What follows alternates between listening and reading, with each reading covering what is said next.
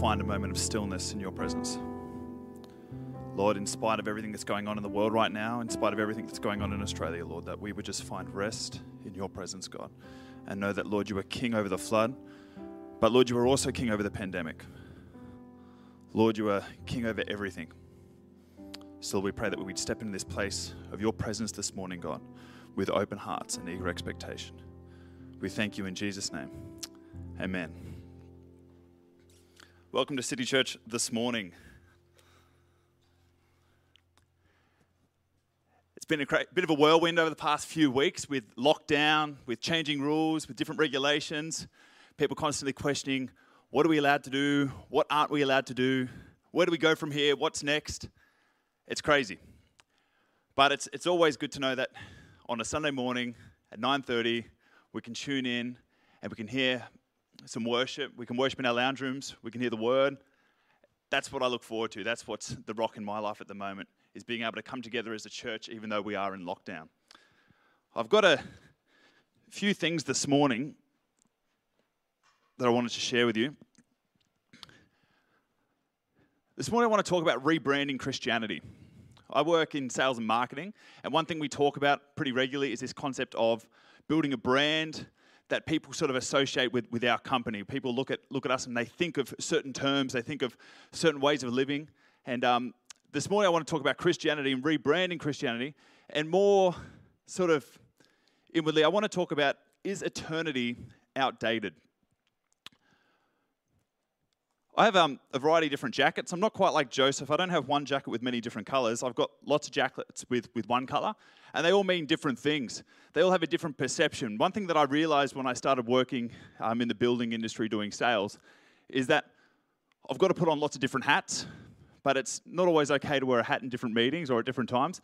But you can always wear a different jacket. So this jacket here, I think when I wear this, what this sort of says is I'm from the Blue Mountains.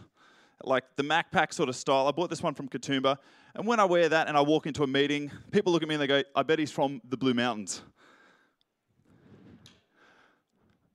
This is my token wedding jacket. I wear this when I go to a wedding, and it's sort of like, it sort of shows that I'm dressed to impress. You know, I've got that perception of like, wow, he's a very formal sort of guy. So I wear that jacket. That's the perception on that one. This next jacket, this one's quite interesting because this is me pretending to be a tradie. Like the high vis, I wear this if I'm on a building site, and all the tradies look at me and go, oh wow, Will's also a tradie. I was wearing this once, and I was down in Victoria. Haven't been there for a little while in the past 12 months, but when I was there last year, I was on this site, and this bricklayer said, he goes, hey Will, what trade did you do? And I said, oh, I didn't actually do a trade. I went to Bible college. So that was a little bit unfortunate that jacket's lost all of its meaning in that moment. This is I'm not on a building site, but I am a tradie sort of jacket. This next jacket is quite a good one because this one sort of tells the devil, no, not today. This is my raincoat. So whenever it's raining, I wear this around the city because it keeps the water off me. I had to buy this one after I converted to City Church, this next one, because this next jacket says I'm a part of a Pentecostal church. You may have seen Tim rocking this one this morning. But the next jacket has a little bit of a different meaning. This jacket here is what I wore for only 12 months in high school, and this is my school captain's jacket. And I wore this because it showed that I was sort of like the face of the school. Like I was the guy that people look to for, you know, that the sort of the strength. Like Peter was the rock of the church, and I was sort of like the rock of Richmond High School. But when people saw this jacket coming towards them, it sort of meant something a little bit different at my school. I got saved in high school when I was in year 8. I came to know Jesus when I was about 14 years old. And when I gave my life to Jesus, one thing I took really, really seriously was this idea that everyone needs to have the hope that I now have. Everyone needs to experience God the same way that I experienced God, the same way that I experienced Jesus, that transformative power. So I sort of made it my goal that every single day I was in school, I wanted to preach to everyone. I wanted everyone to know that Jesus was out there and Jesus loved them and Jesus had a purpose for their lives. So I'd put on this jacket and I'd walk around at lunchtime and I'd tell people about Jesus. I got in trouble a couple of times because I was probably a little bit extreme at times. We did this one thing in 2012 for Easter. me and a group of my friends that all got saved through high school, we decided that what we were going to do was we were going to tell everyone about Jesus. We're going to hand out a ton of Easter eggs, but we're also going to make these like wristbands that had different words imprinted on them. So what we did was we got this fabric, we turned it into a wristband, and then we imprinted things on it like love, faith, hope, sacrifice. And then we took red food dye and we dribbled it all over the wristband so it looked like the blood of Jesus. So on the Thursday before school went off for Good Friday, we're going around the school handing out Easter eggs and handing out wristbands. And everyone's wearing these wristbands and everyone's eating these Easter eggs. And we're telling everyone about the love of Jesus and what Jesus has done for us. And after lunchtime, I go to my next period of class in English. And the students that are sort of the office attendants for the day, this little year 7 student come up and said, if Mr. William Stewart's here, he needs to go see the principal. And I was like, oh no. So I went off to go see the principal and I sat in his office and he told me that I'm not allowed to proselytize. I didn't even know what that word meant. I'm not allowed to proselytize in school because I'm using my position of power to persuade or to intimidate people into believing in Jesus. And on his desk, he had one of these wristbands and it had the red food dye all over it and it said sacrifice right across the middle of it. And he said, do you know what I think this looks like? I was like, I'm not sure, sir. And he goes, this looks like the sort of thing that the Japanese used to wear around their heads before they kamikaze their planes into the boats in the war. Is that what this is? I was like, no, that was never the intention. The intention was to tell people that there's a God out there that loves them and wants to bring them hope. But that was my goal through all of high school, was to leave high school knowing that I gave everyone an opportunity for hope, everyone an opportunity for life. Most people in the school knew that I had a relationship with Jesus, the students, the teachers. And one thing that I found incredibly difficult, but also I was incredibly grateful for, is when you walk around with a hope like what we have in Christ. When you walk around with a hope that's so evident because it changes the way that every part of your life works. People come to you in times of desperation and ask you some of the hardest questions that they have in their worlds. I remember in year 12, I just walked into school, and this girl that had given me such a hard time for years about knowing Jesus come up to me and she goes, Will, I've got a question for you. I said, oh, what's that? And she was crying as she asked me this question. She said, Will, can God forgive people that have had an abortion? See, in that moment, she wasn't asking about the theological context of being pro-life or anything like that. What she was really asking in that moment is, does God still love me? Does God still care for me? Can God still forgive me right now? See, this is the challenge with sometimes the brand of Christianity is we're not known for our love for others. But sometimes we're known for the way that the media portrays our relationship with Jesus. Like we become Christians, then all of a sudden we become really judgmental or we're really against all these different people in the world. But realistically, God says that the world will not know us for our theological concepts or for our stance on certain topics. The world will know us for our love one for another. The world will know us for our love. And this is where I believe we need to rebrand Christianity. I believe that the whole world out there should know that we are a people that stand for hope, that stand for love, that stand for life. Not for judgment, not for hate, not for division, but for unity. I think that this concept of how we're perceived, the jackets that we're wearing, how people look at us and view us is really, really important to the brand of Christianity, which is really, really important to God's kingdom. How his people are seen. I think that another part of rebranding Christianity is to do with language. I think language is really, really integral to the way that we outwork our salvation and outwork our lifestyle. See, the language we use can sort of determine how people view us and how people think we live our life. For example, if I'm ever walking around and I hear someone say that something is awesome, my first assumption is that they might actually be a Christian. See, it's such a Christianized word to say the word awesome. So when you're on like a building site or in a meeting or you're going about your day and someone goes, oh, that is awesome, you're like, I bet that person spent a little bit of time in church, because Christians love that descriptive word. See, that language is integral for a lot of reasons, but language is also integral because God tells us that we need to speak truth. We need to speak truth. There's a passage I just want to read from Ephesians 4, verses 15 to 16. It says this: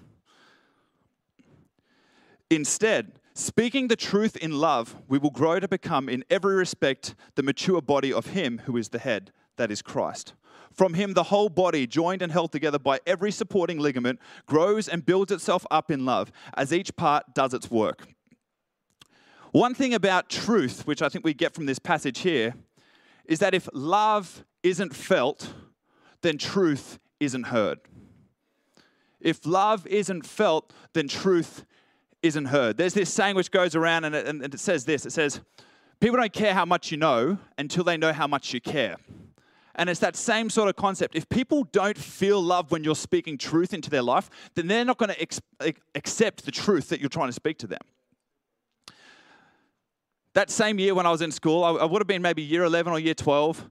One day, we're sitting in class, we're doing English, and my English teacher says to me, "Will, I've got a question." And this is in front of the whole class, so all 30 students stop their work, put their heads up. And the teacher goes, "I went to this church the other day. Like, I'm not a Christian, but like I went to this church because I'm about to get married, and I thought, oh, they're doing like this marriage course thing, and like I want to sort of be prepared for marriage and all that sort of stuff. But at the end of this course, they did this really cultish thing." And I was like, oh no, what happened? She's like, well, they all gathered around and they said, "Let's all hold hands." And I was like, okay. And she goes, and then they started speaking in different languages. And she's like, what was that? What was happening in that moment? I don't know what was going on. And I said to her, well, actually, like, miss, because she was my teacher, I said, that comes from this story in the Bible in Acts chapter 2, where the Holy Spirit comes and people start speaking in all these different languages, and it's really miraculous and it's really awesome, and people like are in tune with the Spirit and God's doing a new thing. I said, and that's why people today still pray in tongues or still pray in these different languages. But one thing which I think is really powerful is in Acts chapter 2, verse 11, it says this. A little bit through the verse says, "We hear them declaring the wonders of God in our own tongues." See, when we speak in different languages, and when we speak in tongues or when we pray in tongues, we're declaring the wonders of God. But something that's really important as well is when we're speaking a language, even if that's English, we have to take the time to say, what are the people beyond my words actually hearing? See, because communication has three meanings. Communication, when you speak, when you talk to people, it can either have the intended meaning, that's what can come across. It can have the wrong meaning, or it can have no meaning at all. Intended meaning is important, and that's what sort of governs the words, the language that we use.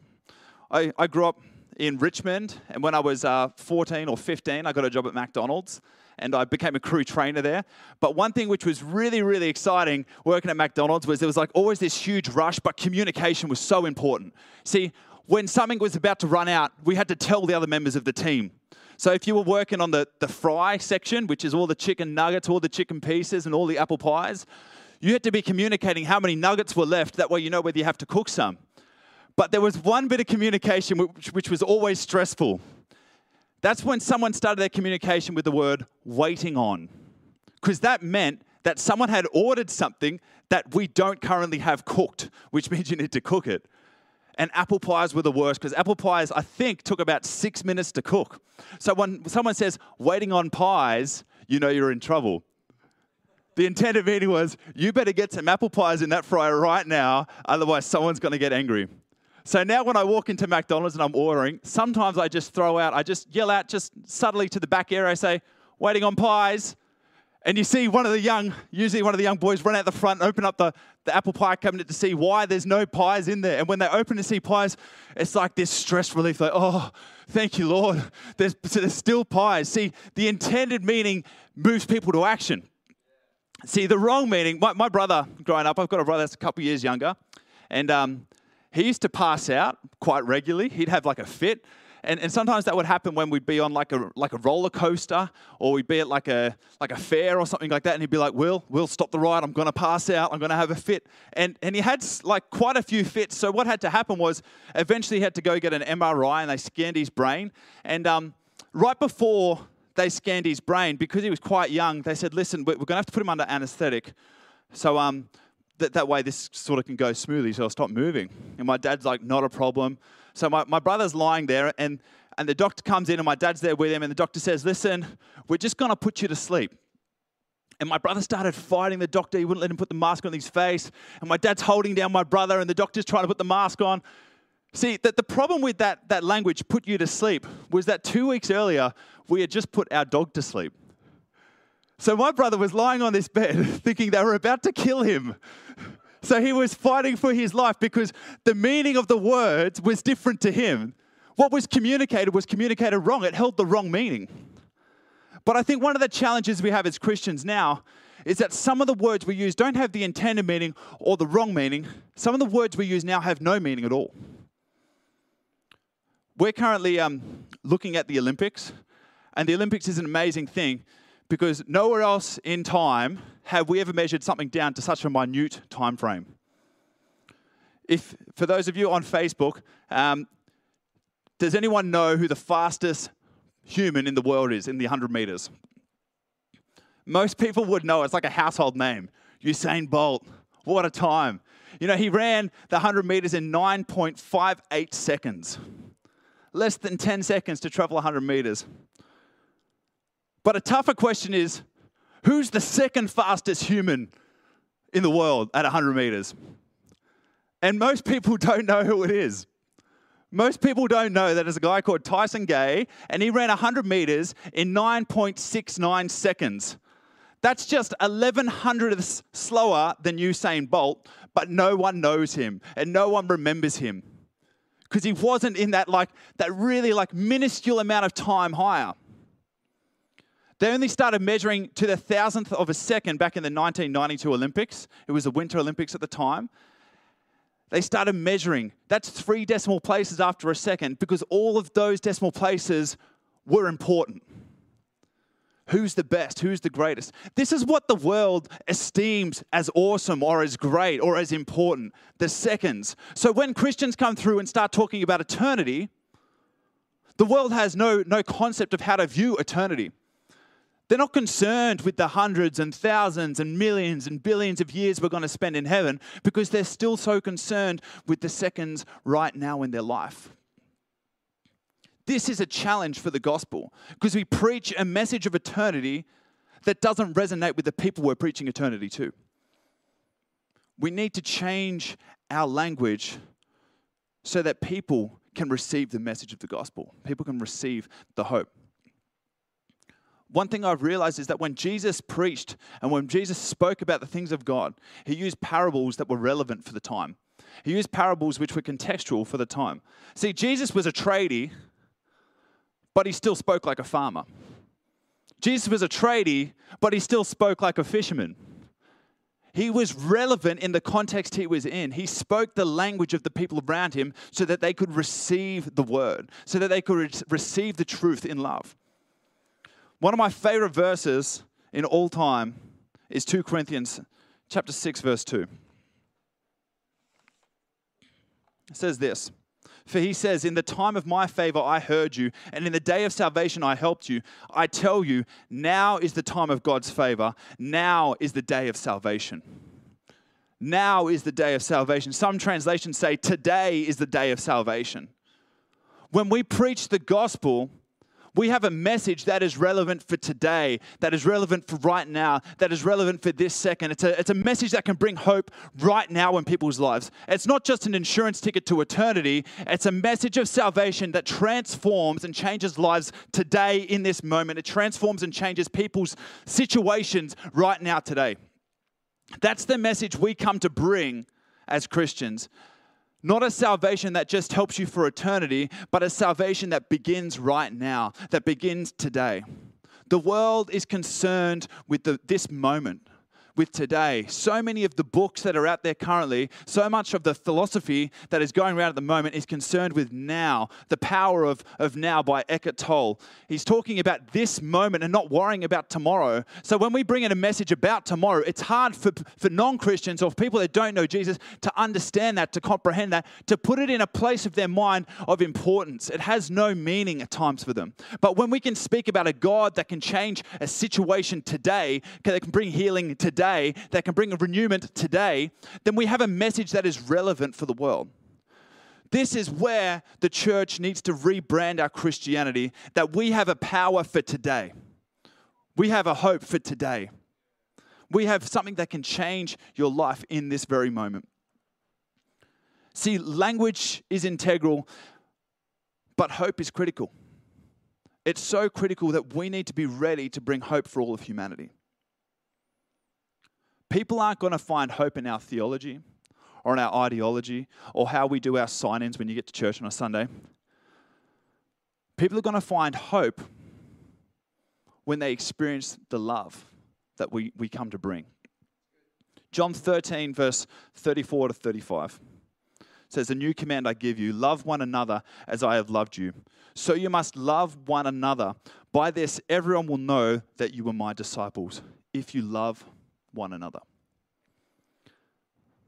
That's what people are going to see in this time. That's what people are going to see through this pandemic. That Christians continue to love one another and bring love to the world. Even in times of isolation, even in times of lockdown, people are going to reach out to Christians who have love for one another. People are going to reach out to people who are showing love in a time of such division in the world. That's where the power is. That we would be known for our love, not for our judgment. That's the Christian message. That's what Jesus came to bring. That's what John 3:17 says. "For I was not sent into the world to condemn the world, but to save the world." That's the message of hope that we bring for all of society, for all of this world. Maybe you're sitting at home right now. Maybe you don't know Jesus. Maybe you haven't experienced the love and the transformation of Jesus in your life. Maybe you're looking at all the situations around your family, your work at the moment, and there's just like a complete lack of hope. Jesus can change your situation. Jesus can change your life right now. You can experience the hope of Jesus Christ in your household, in your lounge room today, in this moment. Right now, I want to pray for those of you that are sitting at home and just concerned with what the world's going to look like in the next couple of weeks even.